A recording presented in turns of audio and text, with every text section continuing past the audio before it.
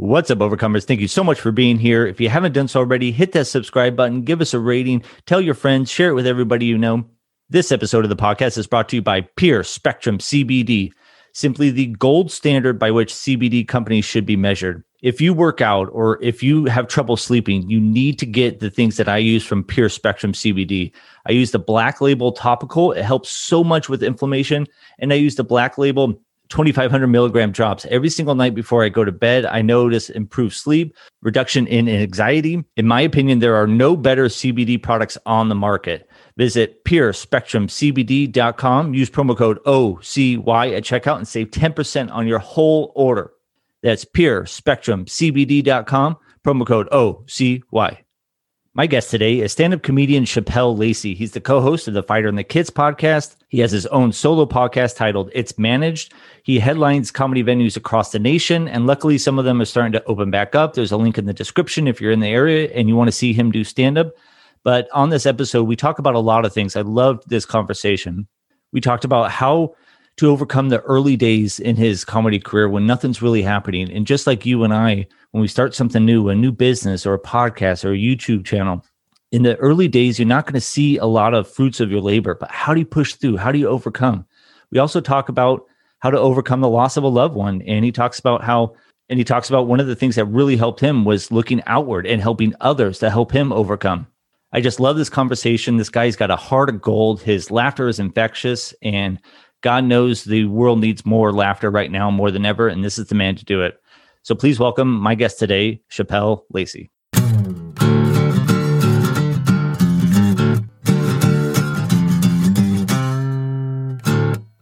Chappelle Lacey, headlining comedian extraordinaire. He's got a straight line to the Dalai Lama. He is the only reason why the Fighter and the Kids is successful. Brendan Schaub has been riding your coattails for too long. I'm sick and tired of it, and we're going to break the stigma right now. Hey, brother, I appreciate you coming on. Thanks for doing this. Thanks for having me, Josh. I appreciate it. A couple things before we get going. So You were born and raised in Arizona, right? Yeah, Mesa, Arizona. Mm-hmm. So I lived in Arizona for about 3 years when I was in corporate America, just above Phoenix in that little city called Anthem over by Lake Pleasant. Okay, that's a bit of a stretch from where I was. That's probably like maybe an hour, probably a little over an hour from where I grew up, which is like odd to say for Arizona because everything in Arizona is like, it's like, either 20, 30 minutes at most, maybe. But mostly everything like in the greater Phoenix area is pretty much like 20-minute drives.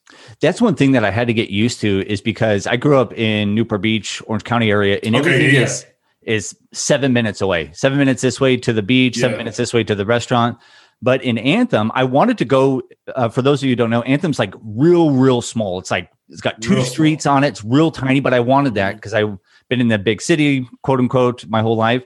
But what I had to get used to is I had to change the way I like go out and everything because everything was a half hour. There's a half hour to here, half hour to Phoenix, half hour to Scottsdale, anything I wanted to do. So you always had to add that on. And then when I came back to Newport, I was like, hey, let's go over to Anaheim. They're like, oh, dude, that's 17 minutes away. I can't be doing that. I'm like, motherfucker, you don't know what that's like. So I know it's a weird luxury, but Anthem's like, but also like, with Arizona, everything's easier to like get to. Like the freeways aren't as stressful as they are as in California.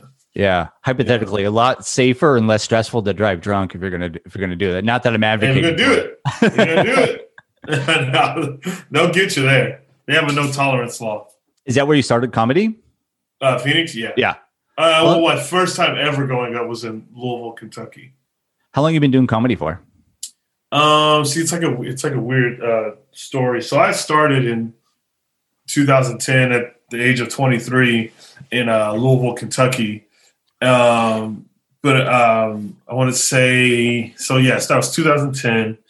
And then 3 years later, my brother passed away and I had stopped comedy and I didn't get back on stage until 2016 is when I like really got back into it. That's one of the things I recently had Neil Brennan. I didn't get a chance to ask him, but one of the things that I'm super enamored with comedians is that those early years of comedy, of all the bombings, the driving, the going up for no money or anything like that. Can you kind of paint a picture? Then I want to kind of ask some questions about that. Can you kind of paint a picture? What's that like? How many years did you go through until you're kind of headlining? What were those days like, or what was that feeling like in those early times of like kind of figuring out or getting no laughs, going up, all those types of things? Can you kind of paint that picture of the early days? Yeah. I'm one of those people that like, if I want to do something, I would just do it. And I would like, I become unconscious to the fact that I just want to be really good at it. And it's hard to explain, but I just go, you know what I mean? And, those early days, growing up, doing comedy in Phoenix, this is a little bit different. There's not as much as like, some of the other places have, as far as like, if you're coming up in New York or LA or even, Chicago, has a little bit more, even some areas of Florida, you have a little bit more of a luxury. But, with Arizona, you're kind of on this like search on where to like find your way and to do shows, so you have like a couple spots throughout the week, and those are like your same spots. But eventually, there's more and more time. You start to meet more people. You realize, oh, there's this show going on. There's this show going on. And you navigate your way into like having more throughout the week than just those two sets out of the week, But that takes a lot of time because, you got to really like, prove yourself. Time's a little bit limited out there. Whereas like here in LA, it's just all over. So it's easier, to get up. Back home, like, and there's two things that's going to happen with that, with that limited time that you have. You're either going to take it serious or you're not. Mm-hmm. You know what I mean? Yeah. And I think, my earlier days, because originally I started comedy because someone dared me, and so my earlier days of comedy was kind of riding off this dare. Yeah. I would do it as much as I can and would really try to work at it, but I don't think there was a 100% click with it because it was, I did it based off of a dare. So I'm riding off this dare that like is in the back of my head. How long did that dare push you? How many years did you do those like 2 sets a week type of thing in the beginning? In the beginning, it was that for a while. It was that for a while.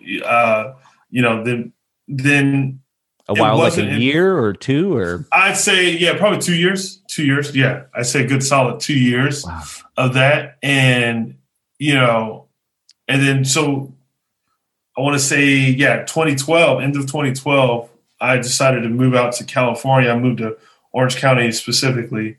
I lived with a family friend, and that's when I was like, okay, well, let's, I live in California, maybe I could try to like, trickle in LA, whenever I can. It was a bit of a drive, but, it was still like, you kind of need to see it. You kind of need to understand it to even, I don't even know. But it wasn't, so my brother, like I said, my brother passed in 2013, and, that being one of the closest people to me in my life, and I was living in Orange County. I was trying to do comedy, in Orange County in LA. And, when he passed, it was tough. I was like, oh, I don't want to make anyone laugh. It's like it's this weird thing when people say comedians are depressed. And I'm one of those people, if I'm not feeling good mentally, especially, I don't want to make anyone laugh. I don't want to tell any jokes. You just don't feel it, especially when, it's your brother, you know this person longer than anybody you could imagine. Sure. We were only 2 years apart. So, to have that happen, it's like, oh, a big chunk of your soul is just like ripped up. Yeah. And then you're supposed to just live life, and it's tough. It was not easy, but I could not do comedy. I just couldn't. It just did not make sense. I didn't feel it. Anytime I would try to do it, it was like the least authentic thing.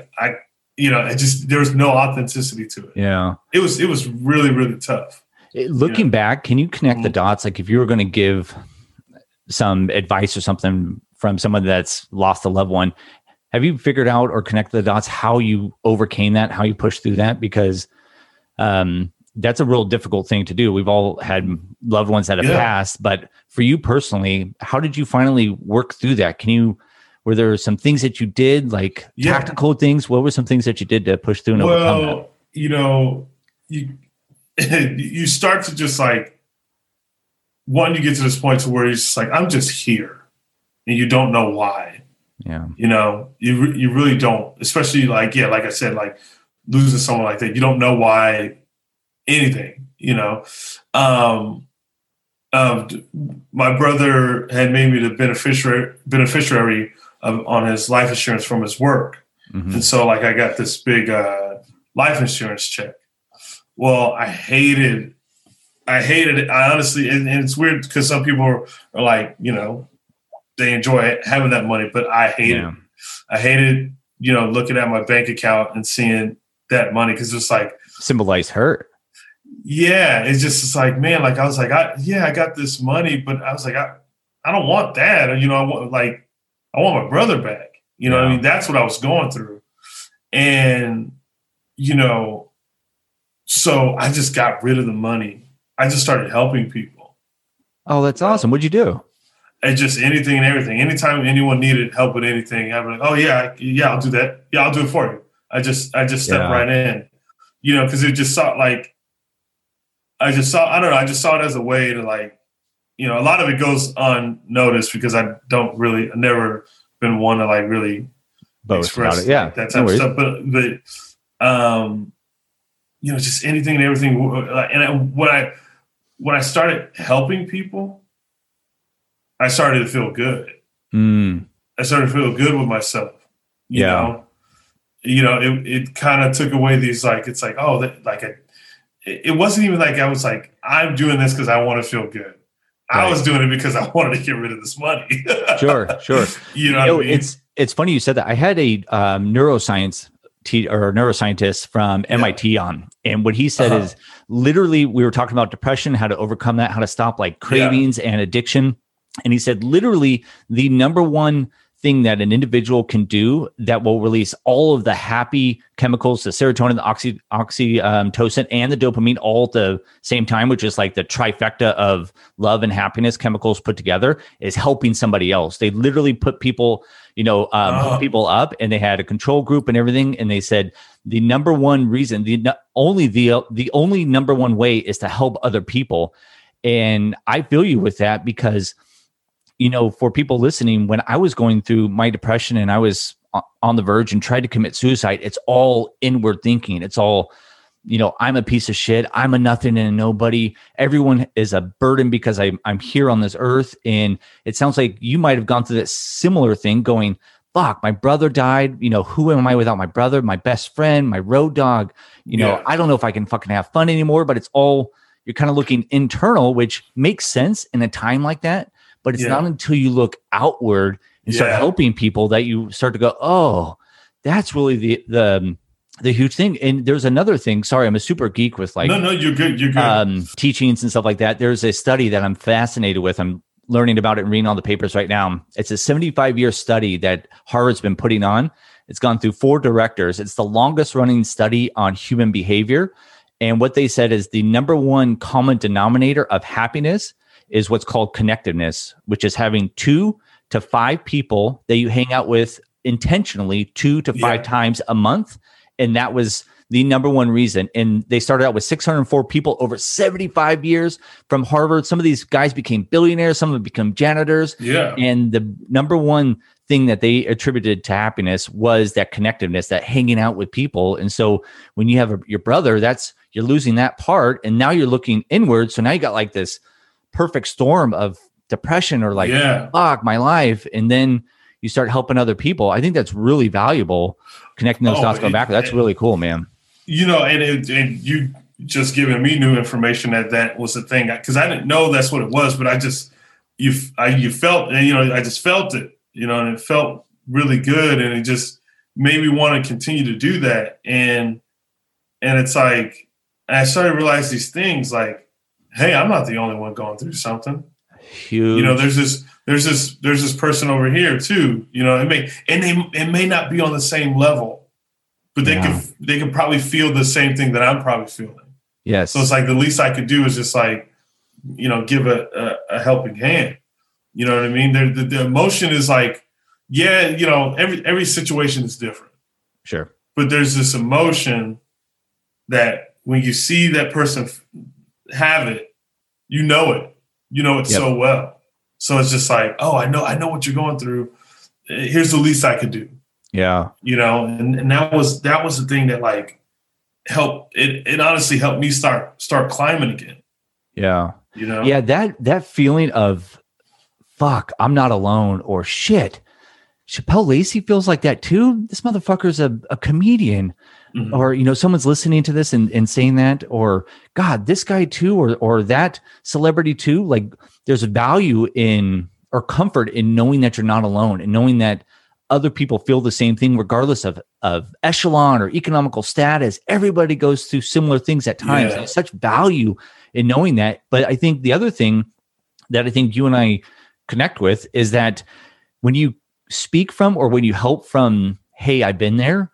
And so from you losing a loved one, from me, attempting suicide, I can look at somebody and go, listen, brother, I've fucking been there. I know what you're going through. If the situations may be different, but we're connected, hey, I may not have lost a brother, but I lost my mom or whatever. Hey, their situations are different, but man, I know what you're going through. The feeling is the same. The feeling is the same. It's like the same note. Yeah. It's the same note. Like if you think of music, it's like you hear that note and you're like, oh, I know where that comes from. Yeah. I know how to play that note. You know what I mean? Like that's how I just thought of it, musically. It's just like, you just know it.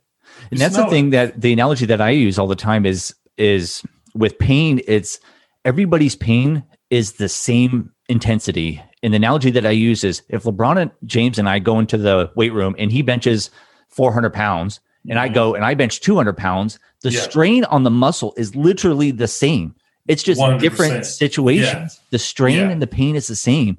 And so it's just I just think there's such value in, you see into that person and go, listen, I know that spot inside of you because I have that spot inside of you, inside of me too. And then you have that connection there. I just think it's so valuable. And that's the thing. It's great when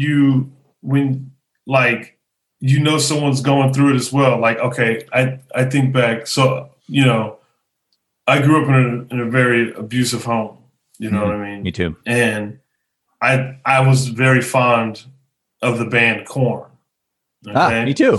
Yeah. And the reason being is the lead singer, Jonathan Davis, like that was the first person like that I knew that had a story, and he put it to his music, and the music made sense to me because like, that's what I was hearing. It was that note. It goes back to that note. Yeah. And then you see this person out there doing it. And it's like, he's not directly, speaking to me, but like he put it out there and it's hitting more than just me. Yeah. It's hitting a wide range of people that are like, yeah. And then you're just so drawn to it. Yeah. I had the exact same connection with Eminem in the way he talks about his mom, because my mom was a freaking cocaine addict, left me at a liquor store when I was 8 years old. And so when he has that rage and that anger, I'm like, fuck yeah. You better get the fuck out of my way when I'm in the gym and I got Eminem in my head. I tell you what, I'll fucking lift that thing out of the freaking wall, dude. It's the tone. Yeah. That tone, like you hear it in their voice. Like, it's like, oh my God, I'm like, yeah, that's the sound I'm hearing in my head. Is what they're spewing out. You know what I mean? And when you find someone like that, and then, so I had that, and then Henry Rollins, which I'm a massive, massive geek over.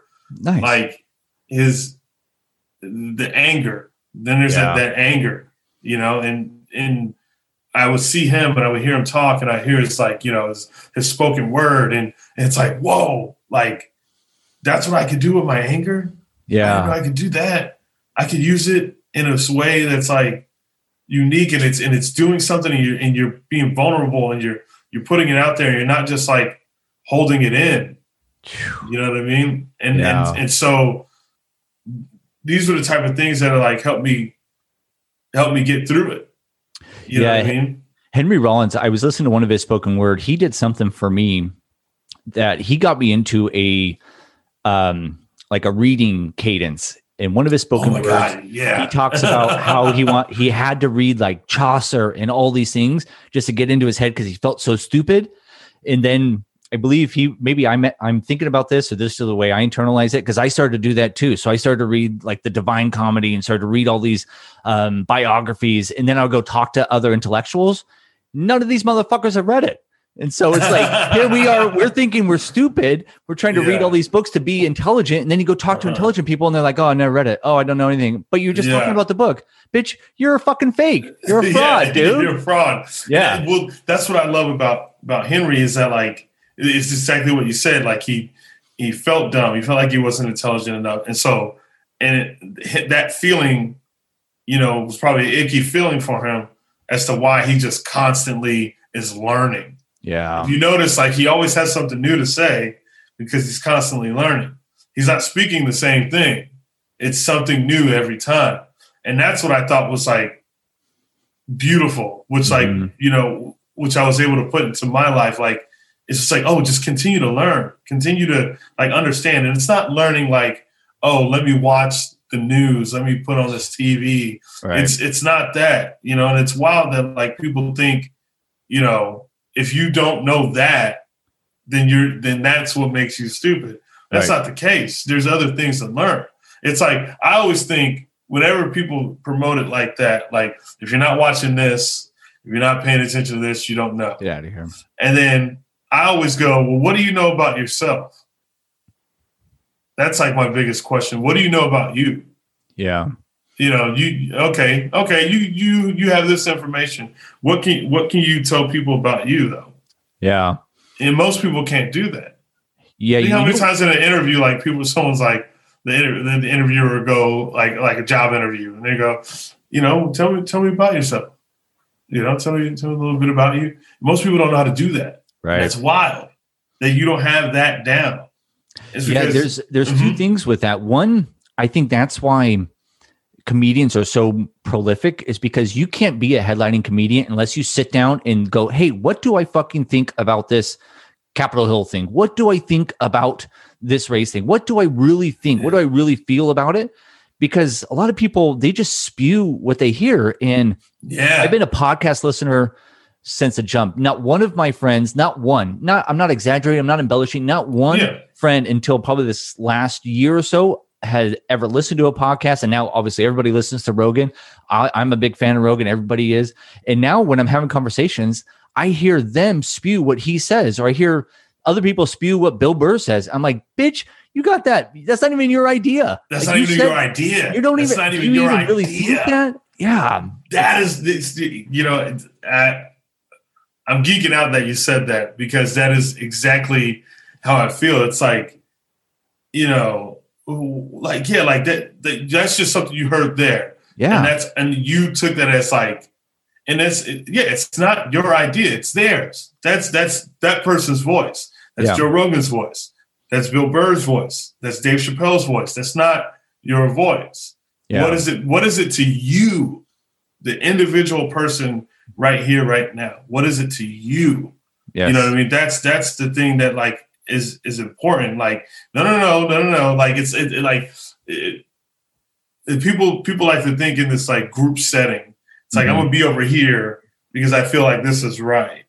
I'm gonna be on this side, or I'm gonna be on this side. But it's like, okay, but what are you without this group? What are you individually? Yeah. There's something Henry Rollins said in an interview to this kid was like interviewing him. And he was trying to like poke at Henry or whatever. It was not a smart move on the kid's part. Don't do that. Yeah. the kid was like trying to poke at him, and he said something to Henry. He was like, oh, you know, because Henry made him feel real dumb. And then all of a sudden this kid's like, oh, you know, I believe you. I'm on your side. And Henry said something that I thought was beautiful. He said, I don't want you on my side. I want you on your side. Ooh. You know what I mean? That's what I thought was like, I was like, oh shit, that's beautiful. Yeah. And he came off aggressive. This was 80s Henry. Yeah. So he was about to pop him in the face if he kept yapping. Exactly. But it's still like it's like, yeah, I don't want you on my side. I want you on your side. What is it? Like, do you know how to think for you? Yeah. You know, that's what I think is like, I don't know. And I've just taken that, like, because I've always been the odd man out. I'm a black dude that fucking listens to punk rock, plays guitar, skateboards. I was a cheerleader. Like, all these things just go down the line. Yeah. So I've realized, well, all my life, it's like, yeah, I don't do anything. What I realized is that I don't do anything for anyone else. Like, I don't like these things for people to like me. I like these things because I genuinely like them. Yeah. And if it's, you know, whatever, okay, cool. You can make fun of me all you want, but I don't listen to it because, right, you know, I need you to like me. Yeah, it's interesting because those people that spout Bill Burr's words or Rogan's words or something like that, I understand why they're doing it because they agree with the thought process and they want to be part of the group. 100%. However, it's so interesting because think about everybody that you admire, everybody that I admire, they're all one of a kind. There is only one Henry Rollins in this fucking world. Yeah. You know, and not to throw sunshine up here, you know what, but that's why people gravitate towards you because there's only one black comedian guy that listens to Oasis that was a cheerleader that does backflips. I'm pretty sure there's only one, but you're an original and you think for yourself and you got an energy and your laugh is infectious and, you know, Bill Burr's a one of a kind or, you know, whatever these people are. And it's so interesting because I just want to know you. And my thing that when we used to be able to have cocktail parties, I don't want to do surface level conversations. I want to get to the meat. I want what makes you happy, what drives you, what's a passion, what have you done lately? Because I want to know the individual. I don't want to know surface stuff. Yeah, it's so interesting. It's just boring. Yeah. Oh, I fucking hate it. You know what? It's cool that you say that because so I went through like years of anger management. Have had like 3 different anger management teachers, and the last one I had. The thing that was cool about him is he never gave me any answers. He never said, this is this, this is this. He always made me think. He never gave me an answer. He always asked questions. Well, what do you think of that? Well, how does that make you feel? Well, what, you know, like it was, which I'm like, like when you talk about people regurgitating, you know, what something Rogan said or something, you know, Dave Chappelle said or anything like that. Like that's because that's their thing. And that's what I, you know, you help me realize this right now. And I think that's what my anger management teacher was helping me with. He was just like, I'm not going to give you the answers. Yeah. He helped me build this foundation to be able to like go out and figure it out. Right. You know, but with guidance, he wasn't just saying like, this is what this is what that is. You know, it's right here. You need to believe this. You need to believe that. Yeah. It was strictly like, go watch this. I want you to come back and I want you to tell me what you think. I think that's huge. I'm speaking out of pocket because my wife and I, we don't have kids yet. But all my friends, I'm 38 years old. So all my friends, kids, they're all, the average age is right around 4 or 5. And I'm not giving parenting advice. I'm just saying, no, you're good. There's, and nowadays, because there is nothing, if you want anything within the matter of 10 to 2 hours, you can get it. You can get the answer for anything. You can get a cocktail. You can get a pool. You can get anything you want right now. So there's not a whole lot of thought on how to do that. I think we're similar in age, but we used to have to go look up the answers in encyclopedia, go to the library and do some thinking on our own. And I think that's where the school system and things right now is we need to start teaching the kids to think for themselves. and figure that out, because think for themselves. And then the one thing that I do, I have a stack full of ones. I get a packet of $100, just $1 bills. And the other thing I do is anytime I hang out with the kids, they know they can come up to me. And if they tell me one thing that they love about themselves, they get $1. And it will go forever. But the odd thing is they always start off with, I love my mom. Okay, that's great. I love that. What do you love about yourself? Well, I love playing soccer with my dad. Okay, that's great. That's not you. What about yourself? And so often, the other thing that I ask adults quite often is I always say, tell me 3 people that you love. And they'll say mom, dad, kid, or whatever. They never once say themselves. Mm-hmm. Never once say themselves. So crazy. Yeah. And that needs to be first before anybody. It needs to be first. Yes. Before your mom, before your spouse, before your kids. You have to love yourself first. Yeah. Otherwise, you're going to be, John Maxwell has a great quote. He says, you will always be a second-rate citizen, a second-rate business person, a second-rate spouse, second-rate significant other if you're not a first-class you. Mm-hmm. And it happens so often. And it's just so crucial. Yeah, I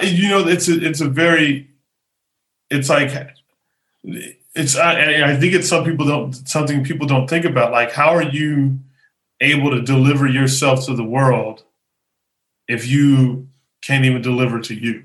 That's how I always think of it. Like, good. Yeah, that's how I like to think of it. It's like, what can I deliver if I'm, even when it comes to being a comedian, you know what I mean? Like, I have to enjoy these things about me to go enjoy being on stage. Yeah. It all roots back to these things. You know what I mean? Because it's like, I know what I'm like when I wasn't. I know what I was like when I, because I used to be that way. I think sure. A lot of people that have figured this new path out have felt that before. Otherwise, how did we get here? You know what I mean? Sure. So I know what it's like. I know exactly where that fucking place is. I know I can go knock on the door right now, but I don't want to. You know what I mean? I'm trying to stay away from that door. Yeah. So it's always like, I mean, one of my biggest things is this journal. Like, I have so many like just journals of, in a bucket over there that are just filled with like constantly trying to figure something out. Like, what do you write in there? Like, what type of things? A lot of the things that I write in there, that's where I release all my happy thoughts, all my anger, all my sadness, all the things questioning, everything, all my insecurities, anything and everything, whatever I'm feeling right there, I just let it all out right there. And I always go off the inspiration. I never try to, because people think when they need a journal like 5 pages. And it's like, sometimes I'll journal just a half a page and sometimes I'll journal 10. And I go off the inspiration and let it be what that is for that moment in time. Do you feel, not try to force anything. When you write something in the journal that's something about your insecurities or something that's making you bummed out or sad, when you write that in the journal, what's the feeling after you get that out?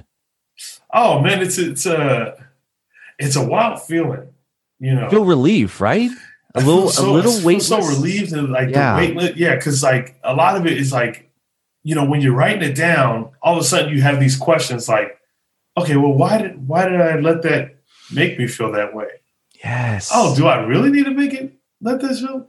Oh, this is way smaller than I actually think. Because then you start thinking about like it's like, oh, you've been through this. You've been through this. Why is this letting you feel that way? Yes. That's the thing about it. It's like, oh, okay.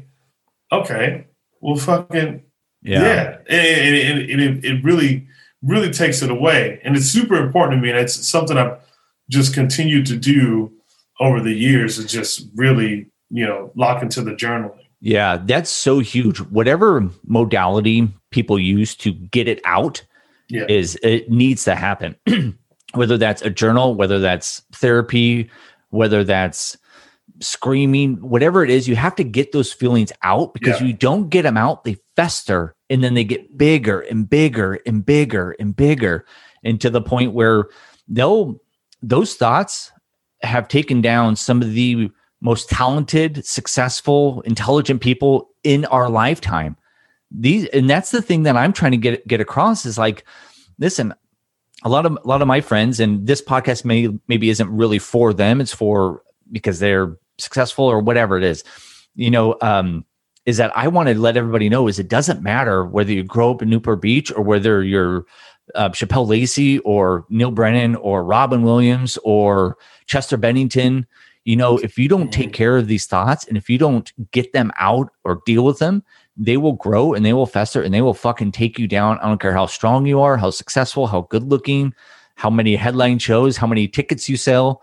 Like, you got to get that out. I think that is so valuable for people to hear that, you're doing that too. So that's just so cool. It's well, I mean, I think sometimes, especially like as I've climbed more and more successful in this entertainment industry, I think a lot of people think, that we aren't human at times and that we can't feel, and then when people make you feel like you can't feel, your emotions just stay bottled.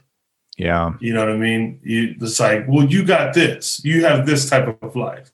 And it's like, well, I didn't always have this life. Right. You know what I mean? I wasn't always this, you know what I mean? So I still know what emotions feel like. I still know all of that. And I notice it whenever people like write me, or whenever I see when someone meets me in public, they're like,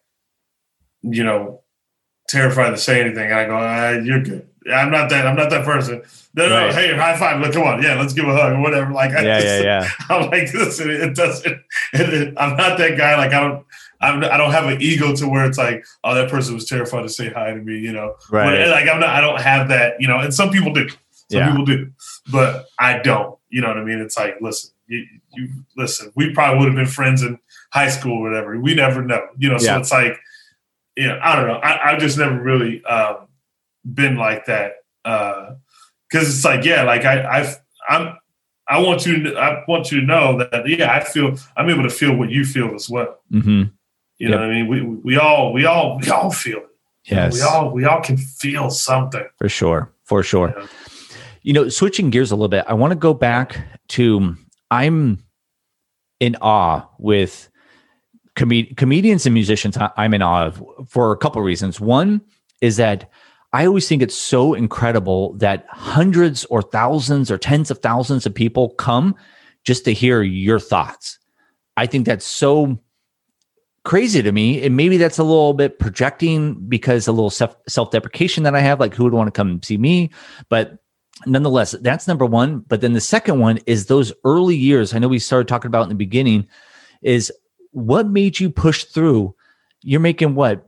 No money. You're doing 2 sets a week, no money, maybe $25 if I'm being generous, maybe 50. Yeah. So if it $100 a week, you can't pay rent with that. You're getting on stage, you're getting a little at best, you're bombing or keep going. You're bombing, you're maybe getting booed off stage. People are leaving.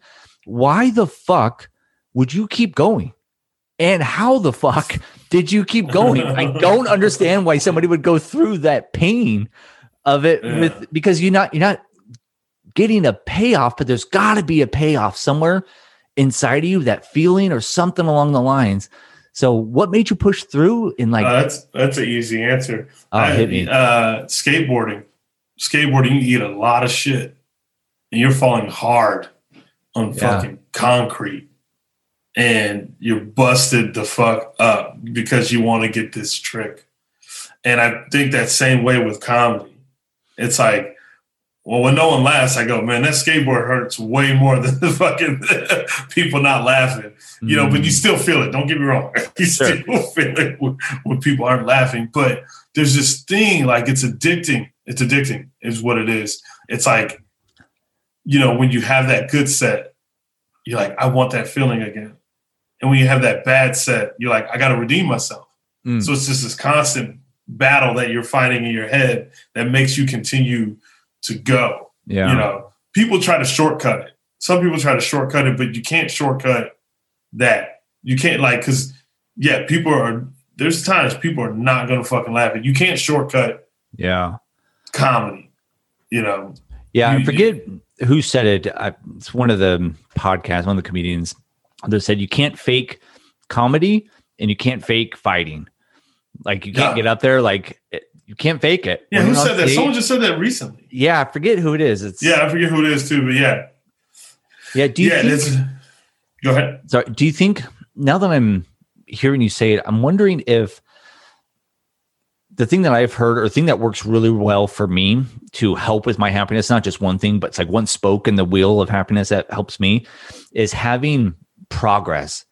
And I'm wondering if, in a roundabout way, going through those sets, and then, you go up there and you have 15 minutes, but only 1 minute gets like a real big belly laugh. And then you get 2 minutes and it's like, oh my God, it's kind of like a drug, kind of like that dopamine hit. And it's just a little bit better, a little bit better, a little bit better. It's kind of like working out physically, like, oh my God, the top 2 abs came out. Fuck yeah. Let's get those bottom 2. Or shit, I got a little cut here on the arm. Fuck yeah. Let's keep going. Let's keep going. Like, I know that's when, just equating, using the analogy for working out, and I'm starting to see that definition come through. I'm like, I don't want to stop. I don't want to stop. I don't want to stop. Get that fucking Carl's Jr. away from me. Give me my salmon. I don't want to stop. I don't want to stop. Do you think the same thing is with comedy? It's that little incremental progress that kind of like dangles the carrot along with you? Yeah. And it's a long play. You know what I mean? It's comedy's such a long play.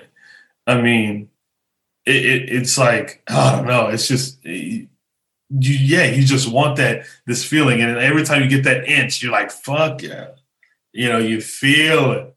Yeah. But everyone can still bomb. Everyone can still take a bomb. Even some of the best. You can still go out there and go, damn, that was really bad. You know what I mean?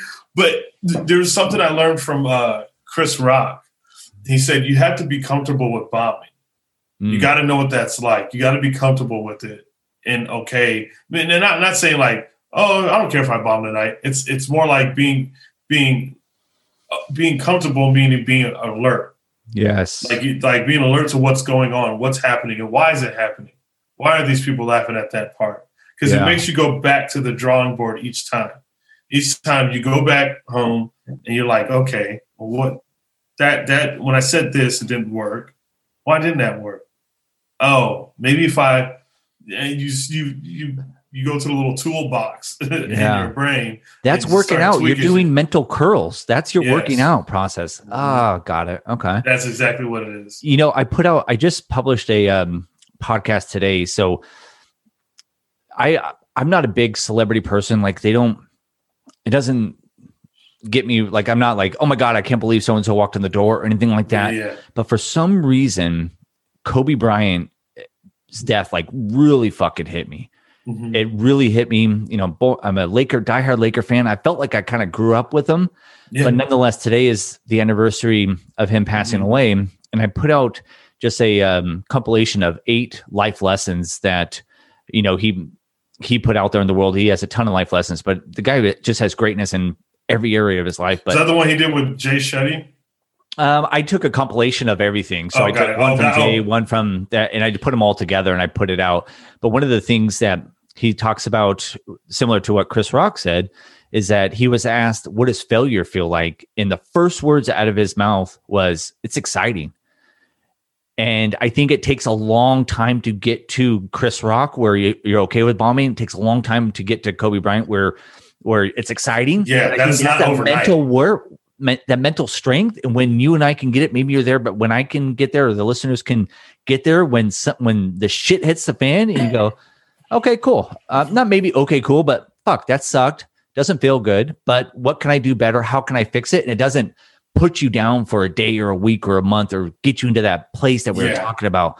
I think that's the part. But I think going back, that's where I'm kind of putting the dots together as you're talking. It's going through those little mental curls and those reviewing your sets and watching yourself, which I know, if you're anything like me, it's painstaking to watch yourself over and over and over and doing an edit and all those little things to, once you get to that Chris Rock level or that Kobe level, you have a bomb or you miss a shot and you're like, okay, well, let's do that better next time. Or I should have zigged, I should have zagged or something. All that compilation together that kind of warrants this like mental toughness. Yeah. Well, because it's gonna come back. Like, it meaning like you're gonna get on stage again. Mm-hmm. You know what I mean? So it's like, you gotta understand that you're gonna get back on stage. So when you go back to the drawing board, it's like, yeah, I see why he says it's exciting, because it's like I went home, went to the drawing board, tweaked all this stuff, and I'm excited to go back out there. You know, and there's so many layers to why it's exciting. You put yourself out there. Yep. That's one of them. You were vulnerable enough to, in front of a bunch of people. Yeah. You know what I mean? And it's the pressure, you know, and this is like this, there's this thing of like, you know who you are and you know you can do something, and you're like, I know I can do this. I know that didn't work right there, but I know I can make this happen. You know, I do this joke about my abusive childhood, and anytime, I remember early on when I was doing this joke, it was like the toughest joke, because you bring it up, the crowd immediately, it's like awkward. Ooh. Yeah. Ooh. Yeah. They hear the word, and they're just like, you know, they don't know what's going to happen, you know. And I remember I let myself fucking bomb that joke for so long, because I was like, I'm going to figure out where the hell, you know, where it's going to be good. I was like, I'm going to figure this out.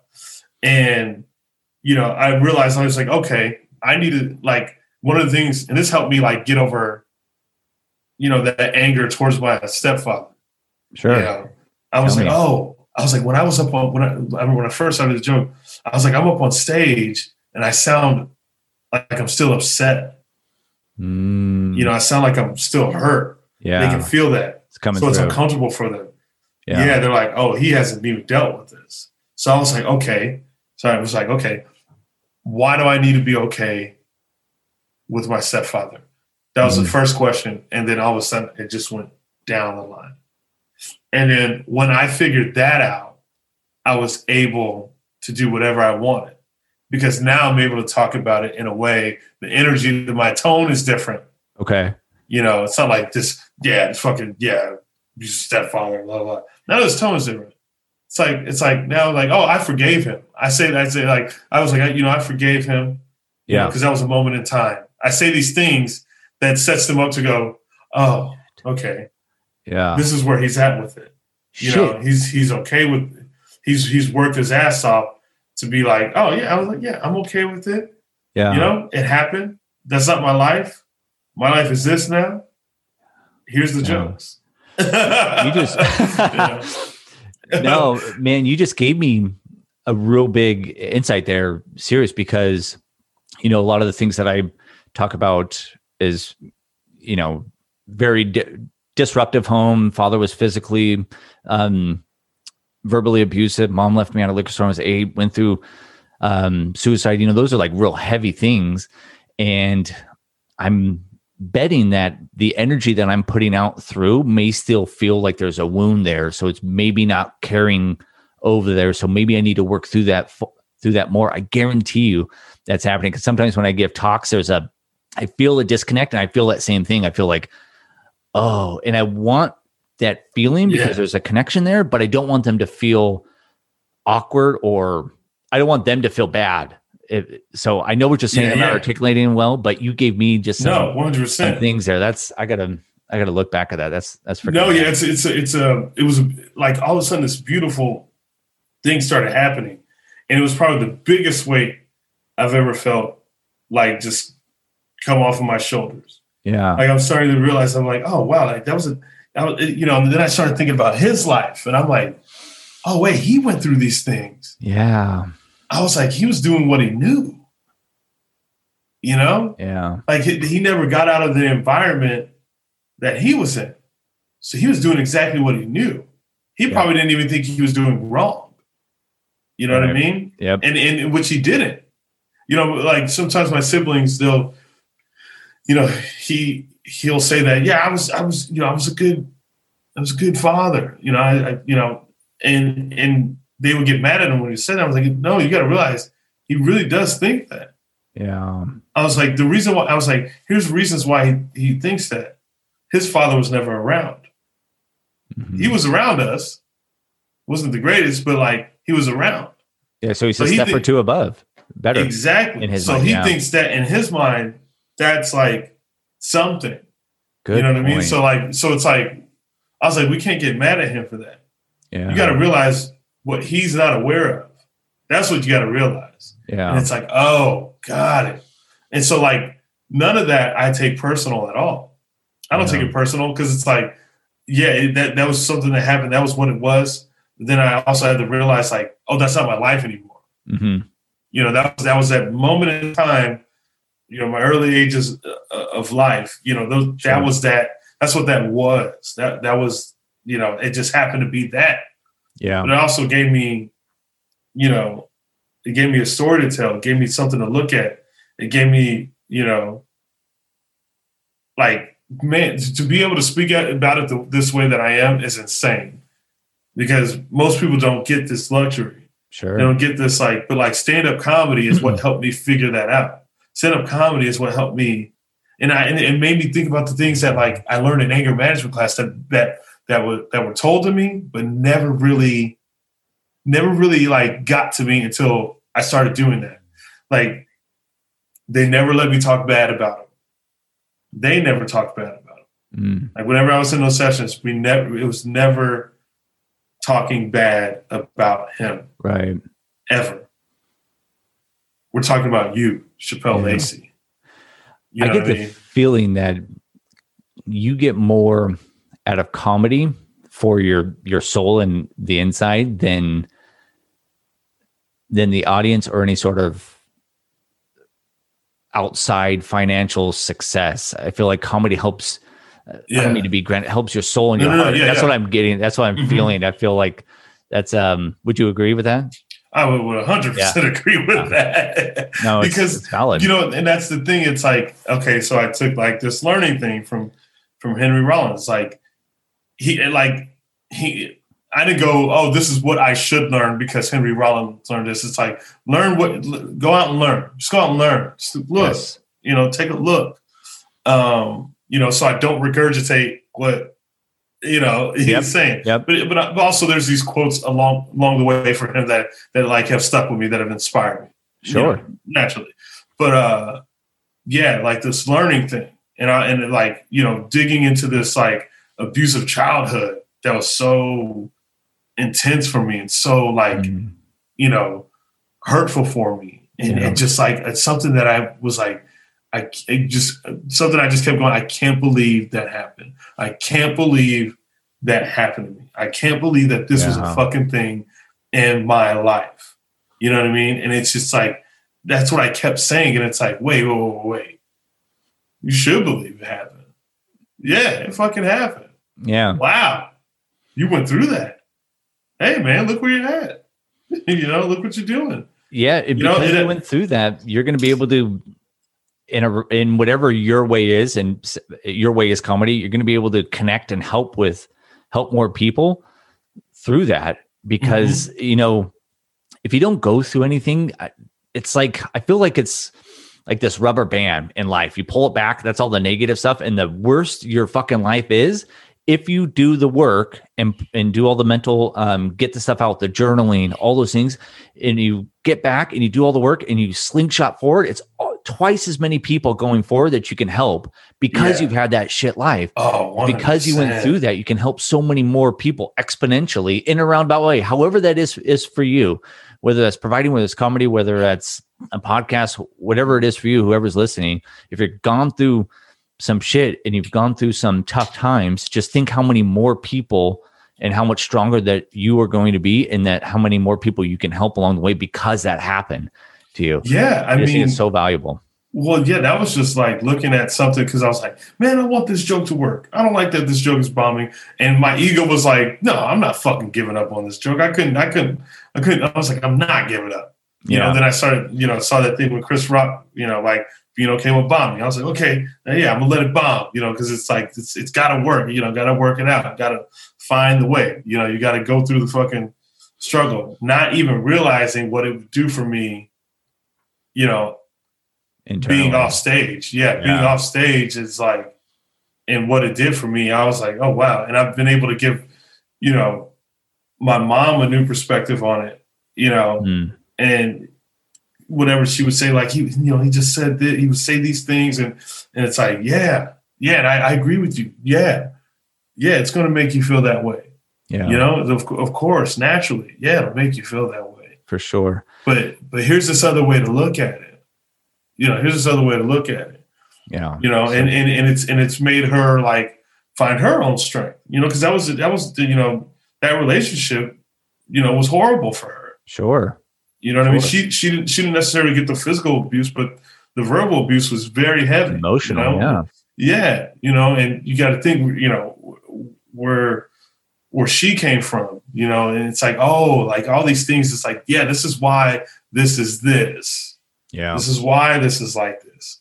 It comes from something. It's not just like one day it's like, this is the decision. Yep.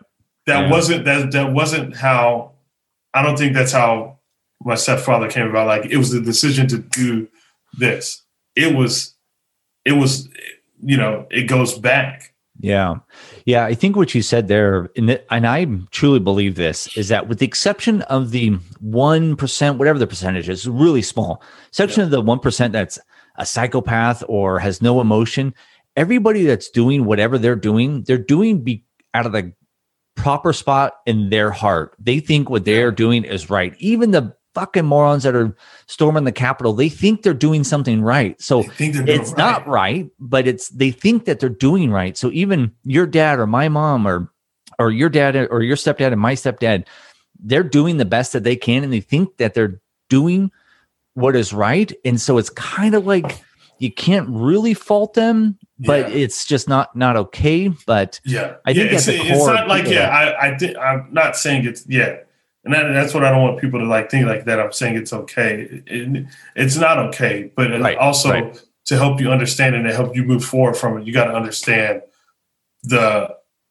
what's behind it. Yeah. My girlfriend said this thing to me, like, she's like, sometimes you gotta think a person is just trying their best. And sometimes people don't know their best. They don't know what the best is. They have no clue. And I go, oh yeah.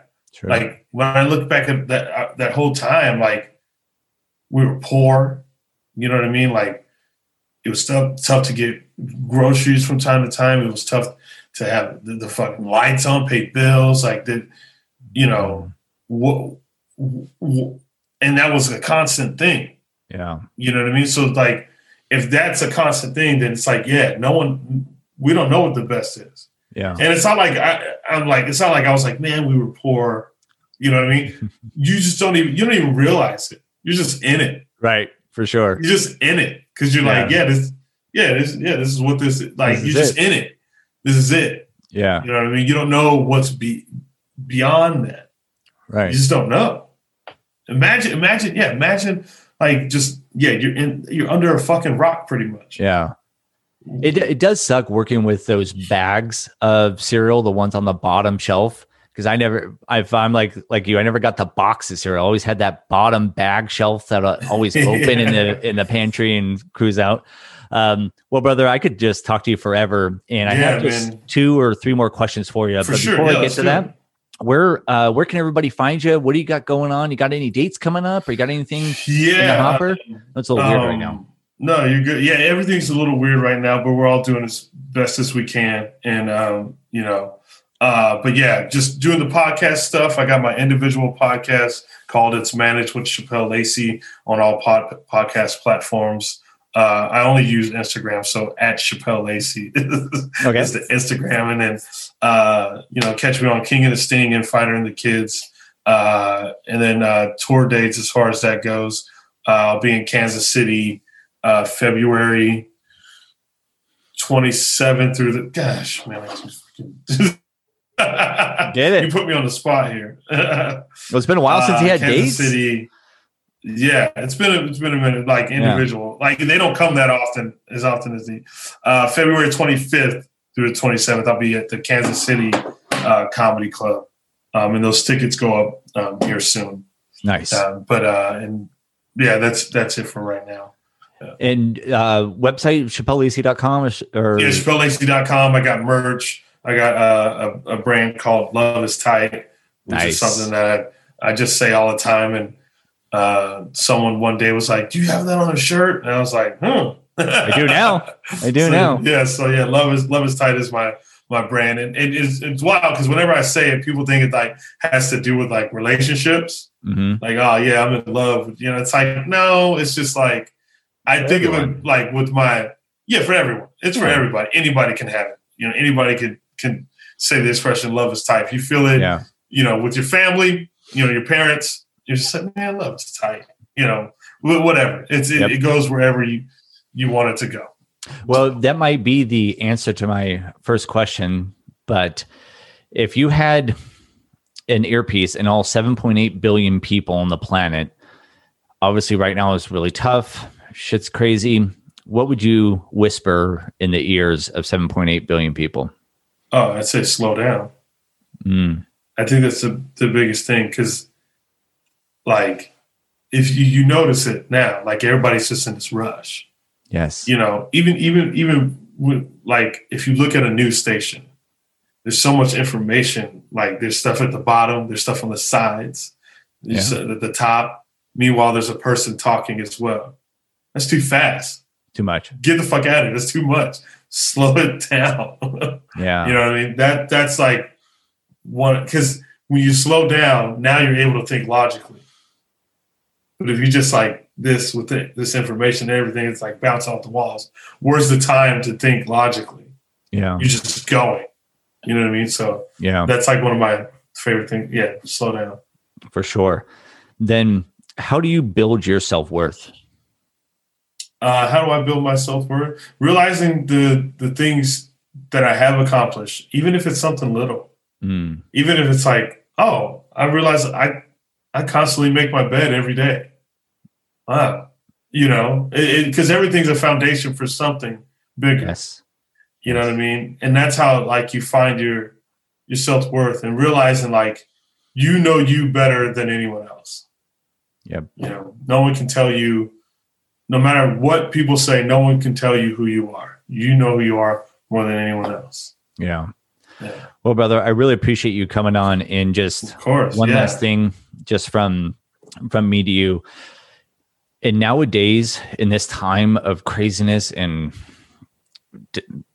people are at each other's throat for this or that, I truly believe that comedy and music are one of the few things that can help change an individual's state. And I know you may be like, hey, this analogy it's a little grandiose, but I want you to walk through this on me. And you can't tell me this isn't true because it's happened to me. And I want you to picture this mother of two, you know, working at the diner, the local, you know, Mexican restaurant. Mm-hmm. Recently, you know, her shifts have been cut down. She only gets 2 days a week. And she's at work and manager says, hey, you know, I'm going to have to cut you loose, cut you out early. There's just no people. She walks away with $25 in tips, which is nothing. She's driving home. She's got a car payment coming, an insurance payment coming. And she flips on your podcast or listens to one of your comedy specials. And you don't change her life, but you get her through the awesome laugh that you have and the energy that you put out and the happiness. Yeah. And she sits there and she just does the, and then she goes, she drives home, and that one little release, then the kids come out, hug her, and she's like, goes in, plays with her kids, plays board games. Like, you know what? It's not so bad. I got to hang out with my kids. She's getting ready for bed, sees her running shoes, and she's like, you know what? I haven't put these on in 6 months. Gets up the next day, goes for a run, comes home, feels good, takes a deep breath, and then, you know, things just start to change a little bit. And it's all because of that little chuckle. And it's those little times of listening to a podcast, listening to a comedian, that laughter can change your perspective on things and can lower those shoulders and completely change the trajectory of your life. And I don't want to make you feel like, oh, it's grandiose, like you're changing people's lives, but in a roundabout way, you are, because that old analogy, two sailboats leave at the exact same time, and one tiny little degree and they end up at totally different destinations and totally different perspectives. But it's because someone hears your belly laugh. It's because somebody hears you making fun of Shab's stupid haircut that he got or whatever it is, and it just allows them to relax a little bit. And so, like I said, I know you can't think about that too much when you're writing your comedy, but at times when you feel like you don't want to sit down and write, or you don't want to get up, if that ever does come up, just think about all those times those people listen to you that need that chuckle and need that release, because you and all your comedic friends and all the music right now, I think right now we need that more than ever. And so I appreciate what you're doing. I appreciate you continue to push through all those bombings and, just keep killing it. I really appreciate you.